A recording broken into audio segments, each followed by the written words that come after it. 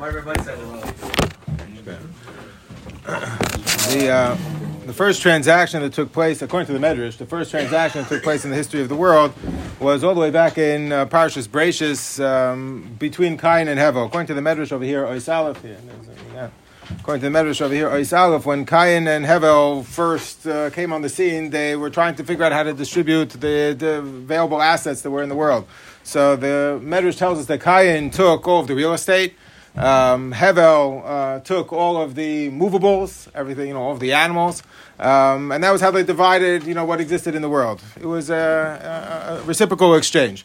However, then Cain said to Hevel, Hevel said to Cain, if you took all the real estate and I took all the movables, you're wearing clothing that belonged to me, so take off your clothing. And then Cain responded to Hevel, well, you're standing on ground that belongs to me, so jump. Otherwise you're trespassing. And because of that, it led to a machlokes in Cain and Hevel, and that's what ultimately led Cain to kill Hevel. This kind of exchange, which goes all the way back perhaps to Parashat Bereishis, is what we know as the barter system, is that it's a reciprocal exchange of goods and services in lieu of other goods and services. However, in this week's Parashat Chayesar, we're introduced to a different kind of transaction that involves money. When Avraham Avinu was purchasing Moras HaMachpelah from Ephron Achiti, so he purchased it for Arba Me'el shekel kesef over l'seicher. He pays 400 shekel kesef, and in lieu of that money that he gives him, that silver that he gives him, he is given title to the field. And it's from this pasuk, Nosati kesef asada kach mimeni, take the field, take the money, and then I will take ownership of the field, from which the Gemara Masechtas Kiddushin derives. At least it's one of the sources for Kinyan Kesef. We have other sources as well, but the Gemara Masechtas Kiddushin, at least on Daf Beis, derives the whole institution of purchasing things with money from Avraham Avinu's exchange with Ephron Achiti. Nasati Kesef Asada Kach Mimeni. There's another pasuk in Sefer Yirmiyahu which says Sados by Kesef Niknu, which the Gemara cites in that context as well. Fields are purchased with money. That you also see, perhaps this establishes this principle of purchasing things with money. Now, why is that advantageous over the barter system is obvious to all of us. And that is because the barter system involves changing or exchanging goods and services for other goods and services. But that requires, first of all, to transport the goods and the services to the merchant. That's difficult. You're walking around with cattle all the time or, other things that you're going to trade. That, obviously is labor intensive. Also, the items require maintenance. You're going to have to feed this animal and take care of the animal, and that's also labor intensive. And also, they are consumable. They're not going to last forever, so they're not a great preservation of wealth because it won't necessarily last. So therefore, it makes sense that things evolved into a kind of a currency or using gold and silver in exchange of trading goods and services directly, because gold and silver are easily transportable. They require no maintenance, and they are a great preserver of wealth because they're not consumable. They don't dissipate on their own, and because they have this kind of permanence to them. So that was the advantage of gold and silver over the traditional, or I guess the ancient bartering system. Over time, in order to attest to the fact, what was the composition of metal that was contained within this coin, they began to stamp them. The stamp that was on the coin, either in a picture or some other symbol, was meant to verify that this coin contained this percentage of gold and silver. And the chenveni, the money changer in the Gemara, his job was to be a baki in all of these different kinds of surahs, to know exactly what did this symbol represent and what did this symbol represent, and but also serve as a kind of like a fail-safe to make sure that it was actually the proper, metal composition that the coin attested to be. Over time, those symbols acquired a certain worth of their own, and began to develop that the coin with a certain symbol might have been worth more than the gold and silver. If you would have melted down the coin, it might actually be worth more. It wasn't only to verify the composition of the coin, but it took on a worth of its own and a significance of its own. That evolution of time, if we fast forward thousands of years, has led us to the current place where we find ourselves, where we have virtual coins, which are not at all the same as the gold and silver, that was the advancement of the barter system. Here we have these virtual coins, which you can't hold in your hand, you can't smell, you can't touch, you can't feel. they exist in a virtual reality. So you might say, well, that doesn't exist. Al pi halacha has no existence at all because it's we can't touch it, we can't feel it. So most poskim who deal with the issue do not treat virtual currency as if it doesn't exist. They believe that it does exist. Many people are investing money in these, maybe less so in the last week, but many people were investing a lot of money in these entities and using it as a method of exchange, just like one would use, real coins or real. Real currency in order to make these kinds of exchanges. So the question within that we have to so we could discuss the technology of it, but the way it works is, and again, I'm not an expert in this by any means.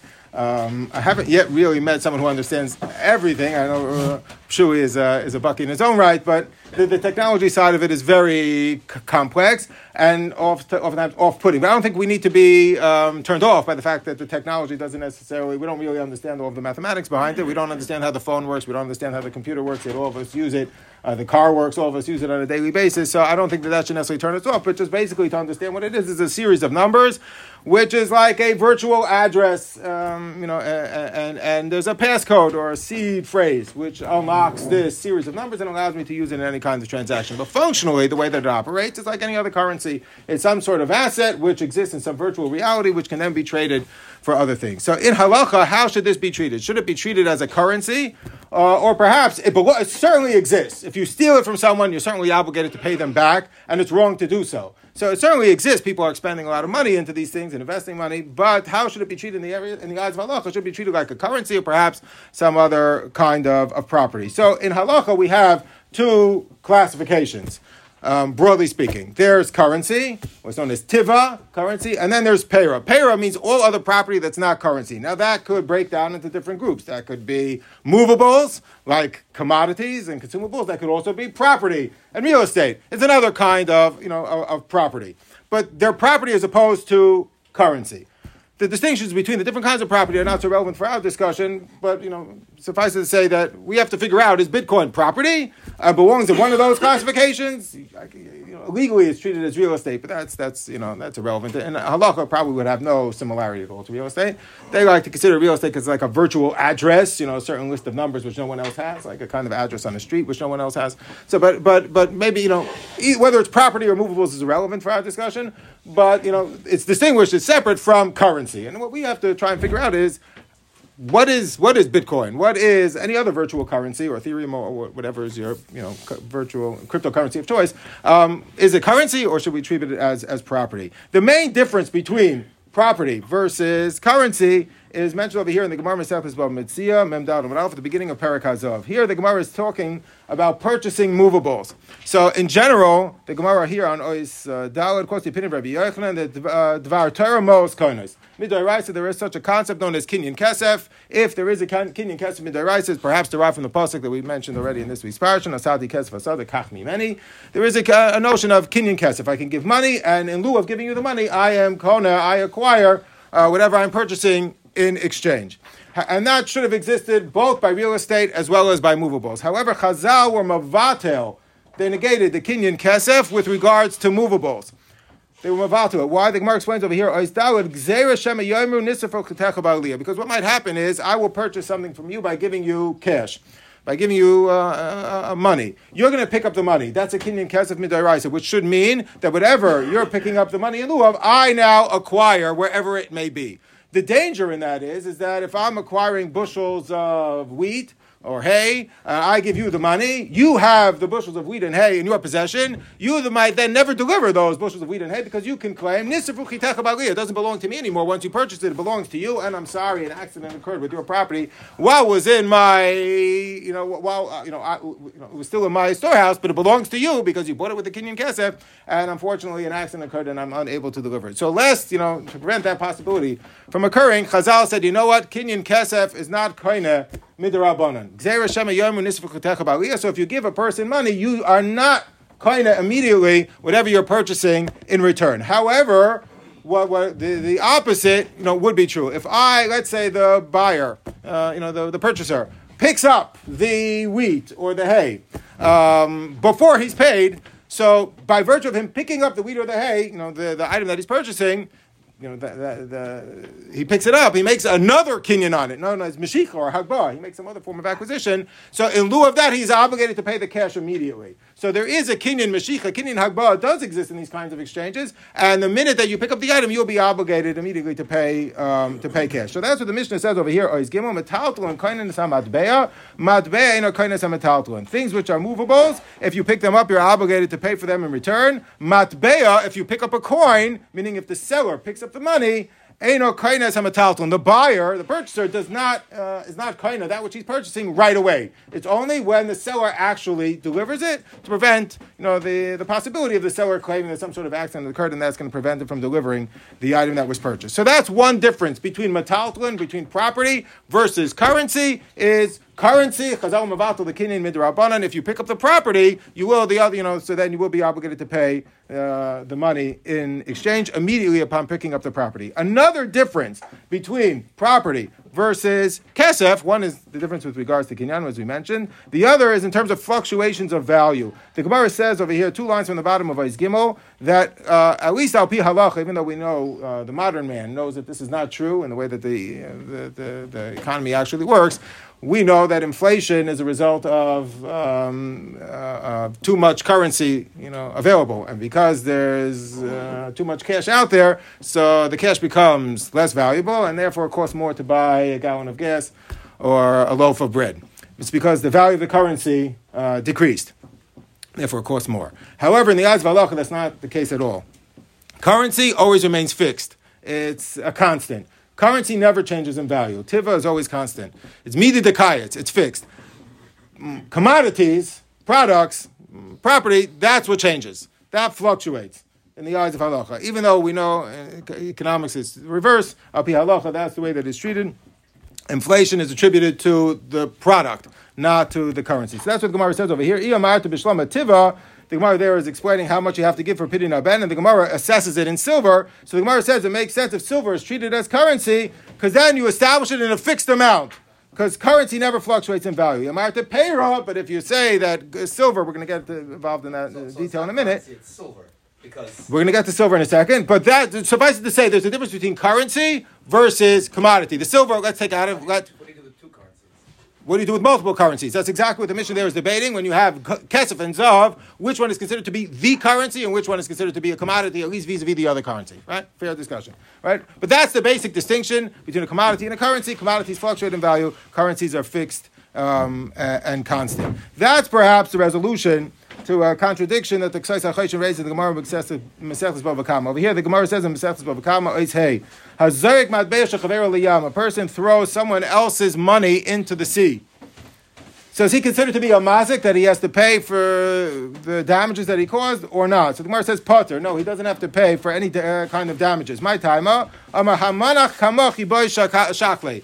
It's right before you go and get it. Now, if you take someone's money, you throw it into the Hudson River, you can't say that. Gemara says it's only true if the water is clear and I can see it, like one of those penny ponds. You go in and get it if you want it, or it might be deeper water, it might be harder, you might need scuba gear, but I can at least see it. If you throw it into a place where you can never find it again, then you are a mazik. But if you can find it, you can see it. So then let the guy go and get his money. It's upon him to go and get it, and I can say, dude, here's your money, go and get it, and I'm not considered to be a mazik. However, the Gemara says in Bava Kama earlier in Daf Yud Aleph Amud Aleph that if a person has a pit and someone else's animal falls into the pit, so it's upon the balabor, the one who's the mazik, who caused the damage, to go down to get the animal, presumably the animal died from the fall into the pit, to pick up the carcass and return it to the owner, and he could deduct that from the sum that he owes him. He had a live animal before, and now the animal is dead, but at least I could deduct the value of the carcass from the live animal, which is the damages that were caused by the balabor. So that the Gemara derives from the pasuk, Talmud Loimer Kesef Yoshev Lebala V'Hameis Yihi Eloi, the pasuk in Parshas Mishpatim, that he has to pay for the damages that he caused, and the carcass belongs to him, which implies that this is all the responsibility of the mazik of the balabor to get the carcass out of the pit and to return it to the original owner, to the one who caused damages. So the Gemara says, why do I need Xeris HaKosef for this? Why do I need a pasuk to teach me? This is obvious. Amalei Abai L'Rava, Hai Teirach Nevelo, this burden to uplift, or to pick up the carcass out of the pit and return it to the owner, Obviously, the Baal Abor is one who has to do that. Hey, Chidami, what's the case? If in the pit it's worth 1, and on the ground level it's worth 4, because in the pit it's a pain to go and get it, so the value is presumably going to decrease. So then obviously the Baal Abor is going to want to go down and pick it up in order to deduct more from that which he owes the Nizak. If he gives him the carcass at the bottom of the pit, he's only going to be able to deduct 1. He wants to deduct as much as he can. So he'll go down, he'll pick it up, and then he'll give it to him, and now he could deduct 4 from that which he owes him. So the Gemara says, no, the Xeris HaKosef was necessary, that it's the Baal Abor's responsibility to pick up the carcass out of the pit and return it to him in a situation where it's worth exactly the same on the ground level as it is in the pit. How could you have such a case? It seems untenable, but that's what the Gemara suggests, that perhaps it's talking about that kind of scenario. But it sounds like from this Gemara that it's upon the owner, it's upon the one who caused the damage to go down and to get it in order to return it to the owner. How come in the Gemara later on, when I throw your coin into the water, I could say to you, dude, it's your coin. Go and get it if you want it. How come over here, it's upon the Balabor, it's his responsibility to go down and to get it in order to deduct the larger amount. Why can't he say, if on the ground level it's worth 4, so your responsibility is to go and get it. Here, there's 4 zuzim in the bottom of the pit. Go down and get it, and you should be able to deduct 4 from the total that you owe him, even without going down and getting it yourself. Say to him, you go and get it, and it's worth 4 when you'll bring it up, and I'll deduct 4. So that's the kasha the Ksais HaChayshin raises. So Rav Moshe over here, the English Moshe, huh? The bar is hefker. The bar doesn't belong to anyone. A bar could even be B'Rishus HaRabim. Lav Davka belongs to him. How do you measure the nezek if it's money here and money there?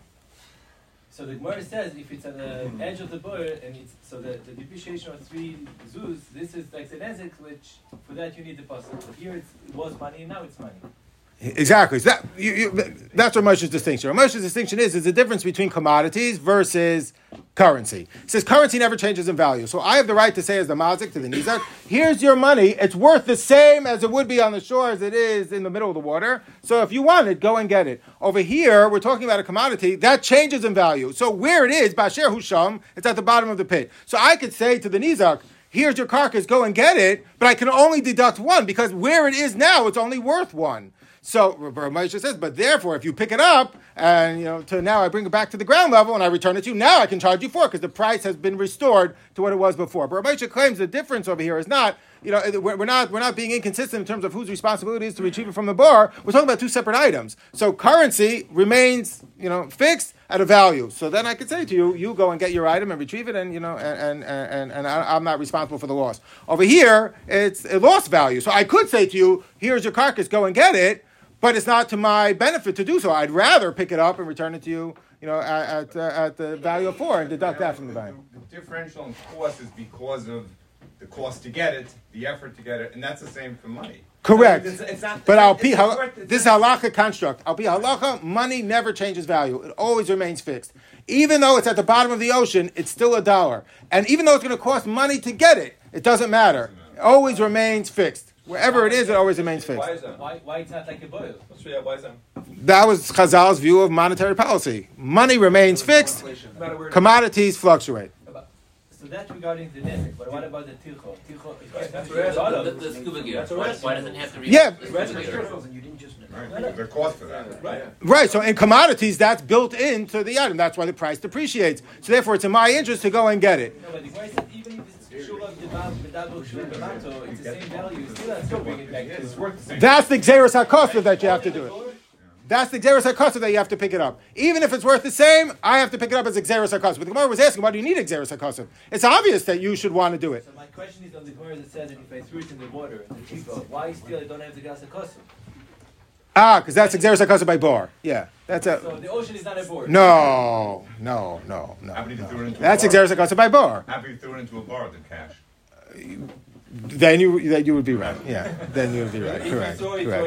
Yeah. But we're talking about throwing it into a yam. By the case of Zuz, it owes the person. It's just he can't get it. Right. But I can't pay you and say, I'll pay you. It might even be only by animals. Maybe it's only by, I don't know. It's an interesting point. I don't know. It's movable, so there's no yashiv.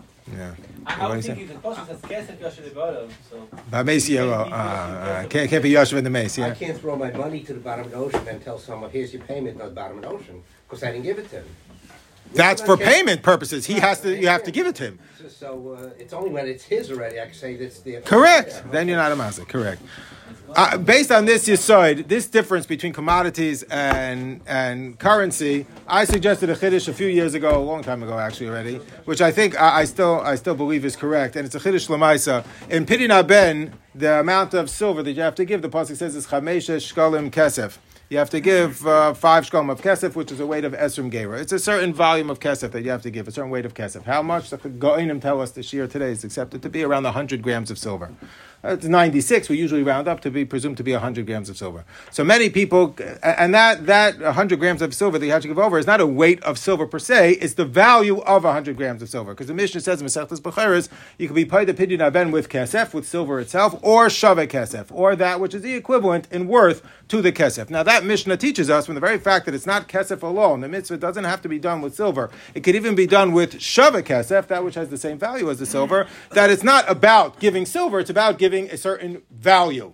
And that's why kesef is exchangeable for shave kesef. So if that's the case, it seems to me the following. Many people used to do pidyon haben with coins that were printed by the United States before, silver dollars are printed by the United States before 1935. Because 5 coins, it says in the pasuk 5 shkalim, you don't have to give 5 coins, but that's what it says in the pasuk 5 shkalim, so it's nice to give 5 coins. And they would take 5 silver dollars that were minted before 1935, that were made out of silver, and 5 of those coins together had, amongst them, 100 grams. So they would take, 5 of these coins. Seems to me that those 5 coins were minted by the government as currency. They were used as currency in the marketplace. At some point, they were removed and became collector's items, but they were minted as currency.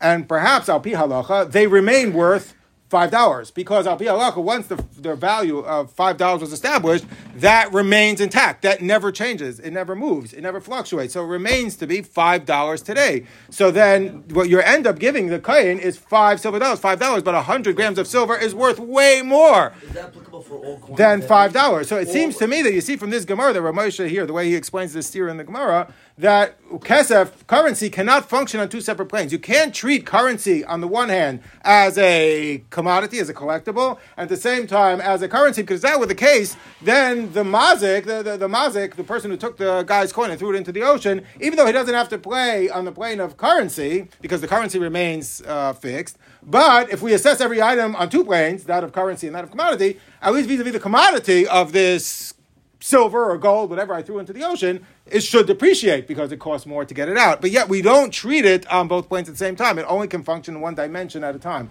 So these silver dollars that were minted before 1935, Lefi Aniyas Daiti, have the status remains fixed at $5 and cannot be used for pidyon haben, because what you have to give is the value of 100 grams of silver, and you're not doing so. Nobody would use that as currency today. But it was minted as currency. So I'm willing to concede. The government continues to print silver dollars post-1935. They started about 25 years ago. Now, if you get 5 of those coins, which were initially issued as collector's items, the government, which minted them and made them into, it is legal tender, but they sell it for more than $5, I agree with you. I think that's a collector's item and not currency. But if you take an item that was in circulation, and then that was established as $5 as a coin that was in circulation, now you want to use it for pidyon haben, to me, it's stuck in time. But the oilam wouldn't spend it in a pizza shop. Doesn't matter. Al pi halacha, it's stuck in time. It's stuck in time. It's $5. Collector's item, a coin, and you sell it for $1,000, Right. it's set as a dollar. Yeah. So you're it's just like 1,000 times its value. I'm sorry? According to you, you're selling it at 1,000 times its value. If I sell $1, If someone's willing to pay for something, that's fine. But al pi halacha, if you steal it, it's $5. Al pi halacha, it should be $5. It's stuck in time.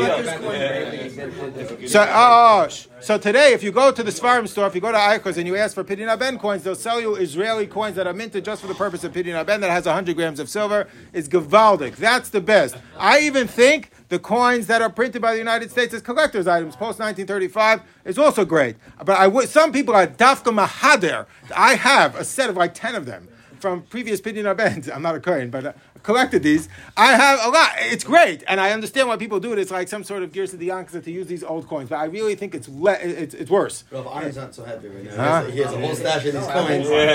Okay. Anyway, this is the basis for the halacha, and this is why it makes such a difference how we define Bitcoin or other cryptocurrencies. This is the basis for the halacha, what's known as sabasa. Look over here, the Shulchan Aruch quotes from the Mishnah in Perek Ezeu Neshach, the 5th Perek Masechtas Bava Metzia, that of course one is not allowed to give a loan and receive in return more than he lent in the first place. That's the issur of ribis, and that's why you're not allowed to charge interest on a loan. You can't lend $100 and receive $110 in return. Let's say I lend you any other commodity though, and you're going to return the commodity. So the Gemara says we have to be afraid, even though we didn't contract from the outset that you're going to give me in return more than I lent you in the first place, the possibility could arise, because if I give you commodities which fluctuate in value, so then it could be when I lend you, 10 chickens and you return 10 chickens, the price of chickens has either gone up or gone down, and it's going to turn out, at least it's possible, that you're going to end up giving me something of greater value than that which I gave to you.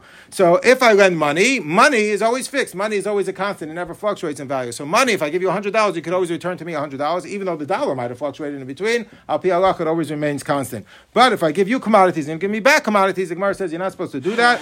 It's exer midrabanan, lest it come to ribis, known as sa.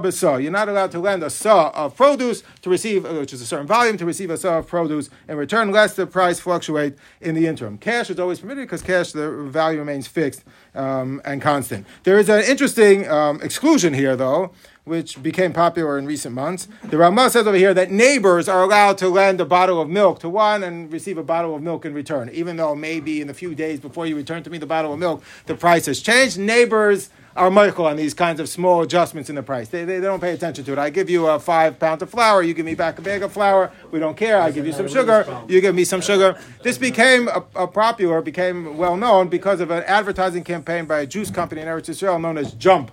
It was just brilliant. They had a commercial with one guy lends someone else a bottle of Jump, which is some sort of fruit juice, which has, 3% fruit juice. It's a fruit drink, a cocktail, has 3% fruit juice. So one guy lent it to his friend, the other guy returned it. However, in the interim, the company had changed their formula, and now they had Yoter Pri. They had more fruit juice. So went from 3% juice to, 4% juice or 5% juice. See, that guy said, this is a joke, obviously, but it's a great joke. The other guy said, well, you can't give me back that which you can't return to me that which I gave you, because now you're giving me the newer version that has Yoter Pri, that has more fruit in it. He says, no, but it's Oto Davar. He says, it's the same thing. He says, no, it's more fruit. So it ends up becoming a whole din Torah, and the whole Yeshiva Shefelt is caught up in this, whether or not this is a violation of sub, because neighbors usually don't pay attention to these small fluctuations, adjustments within the product. So the commercial is correct, because if people do care about it, if it actually is a superior product, it will be an issur of sabasa. If people don't care about it, I feel bad playing into the stereotype of the commercial, but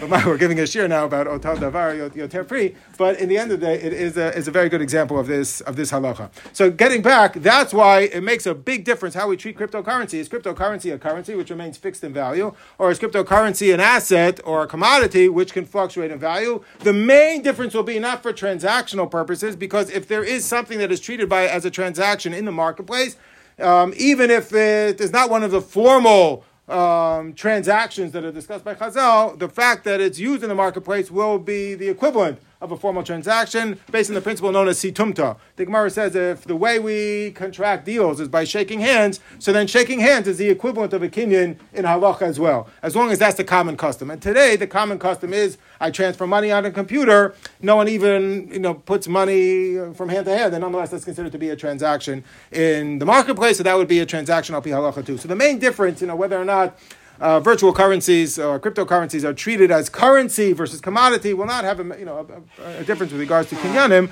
The main difference will be whether or not you can lend one form of cryptocurrency and receive in return that same amount of the cryptocurrency at some point later on. Should that be a violation of sabasa, or do we say no, currencies always remain fixed and constant, just like you can lend dollars and receive dollars in return, even though the dollar fluctuates, you can lend shekels, receive shekels in return. So how do we define what's a currency? Well, we're this is a shiur that was not dealt with in previous generations. It's not working off of previous precedents. But we can look back to what is the definition of currency versus a commodity. So one could have said, and this is certainly one difference between, one feature of currency versus commodities is that commodities all have a utility. There's always a value to it. An animal makes milk and can be used as meat. Wool could be made into clothing, has other uses as well. Everything that's a commodity has some sort of utility, some sort of practical use to it. Currency, gold and silver, have no practical use for it, other than as a way of an easy form of conducting exchanges and transactions. It has no inherent utility to it. So much so the Ramban. This is a fantastic Ramban. The Ramban comments in the pasuk in Parshas Ekev that the Torah praises Eretz Yisrael as Eretz Asher Avaneha Barzel U'Maharereach Tachtzeiv Nechoshes. Eretz Yisrael is a land whose stones are of iron, and you can mine its hilltops for copper. So, iron and copper. I'd rather gold and silver, right? So the Ramban says, no, you wouldn't, because gold and silver have no inherent value. As opposed to iron and copper, they can be made into utensils and other kinds of, kelim. Gold and silver cannot. They're too soft. They aren't good for that. They're only used as, to store value. So ornament doesn't count, like jewelry. That doesn't count. It's some kind of functional item. It's a weak function, right? It looks beautiful, right? But it doesn't have any utility. I don't think anyone would call that a utility. It's just a way of storing value and preserving value. So if that's our definition of what a currency is versus a commodity, so then virtual currencies could rightly be considered currencies because they are only instruments of storing value. They certainly have no practical utility. They have no practical footprint. How could they have any kind of practical utility? If that's our definition of currency, I think one can make a good argument that it would fit into that classification. The problem is that doesn't seem to be the halachic definition of currency. If you look back at the Gemara Masechtas Bamitzia Ois Gimel, the Gemara is discussing when you have two competing currencies, let's say Zav and Kesef, that are both used as methods of exchange. So which one is the commodity? Which one is the currency? So the Mishnah there says Hazav Kainas HaKesef. What that means is if you pick up the gold, then say the purchaser picks up the gold. So then the buyer is obligated to pay. The buyer picks up the gold, so then he becomes obligated to pay the cash in return. Right. Whenever you pick up the item that you're purchasing, so then you're obligated to pay the cash in return. Cash never triggers the transaction because chazal mevatel kinyan kesef midrabanan unless you give the money and then the person tells you, I'm sorry, your product's burned in a fire. So which one in this relationship is the metaltalin? Which one is the commodity and which one is the cash? So the Mishnah says hazav kainas hakesef hakesef eno kainas hazav. Silver is considered to be the cash. That's the matbeya, and therefore it can't trigger the transaction because Chazal stunted it midrabanan. What is the commodity in this relationship is the zav, is the gold. So if you pick up the gold, the other person is obligated to pay the silver in return. If you pick up the silver, the other person, is not acquire the gold immediately. So the Gemara says that this was actually the later version of this statement. Rabbi, who's the author of the Mishnah, had an earlier version where it was just the opposite. Rabbi initially held hakesef kainas hazav. Kesef is considered to be the commodity. Zav, gold, is the currency. And then he switched his mind. And the Gemara explains why he switched his mind. Because initially he thought whatever is more valuable is in this relationship is the currency. Whatever is less valuable is the commodity. And that makes a lot of sense if the definition of a currency is a method of storing value. Because then it makes a lot of sense to say gold should be treated as a currency vis-a-vis silver. It's a better method of storing value. It could store more value in a more dense, in a smaller quantity. However, Rebbe changed his mind. The Rebbe said, no, the reason why he switched his mind that silver is considered to be currency in this relationship and not the gold is because silver is charif, yoser. It's used more in the marketplace as a method of exchange. And since it's more common in the marketplace as a method of exchange, therefore it's considered to be the currency. And therefore it seems to emerge from here that the definition of currency is that which is used in the marketplace as a method of exchange, not that which is the best at preserving and storing value. You can only have one currency? Why can't we say both Zav and Kesef currencies? So which one fluctuates then? One of them has to fluctuate. In theory, you could. But at least in order to qualify as part of the discussion, it has to be a commonly used method of exchange. But that's the way we define currency. Maybe you could have two competing ones at the same time. Only when you're exchanging one for the other will it matter. So let's move forward now to our discussion. Obviously we were discussing the evolution of money from the barter system to cash that we find, Ketzef and Zav that we find in Parshas Chayesah, Avram Avinu is purchasing Maros HaMachpelah. But in between there and cryptocurrency, there was a whole development that we missed over, that we skipped over, known as paper money.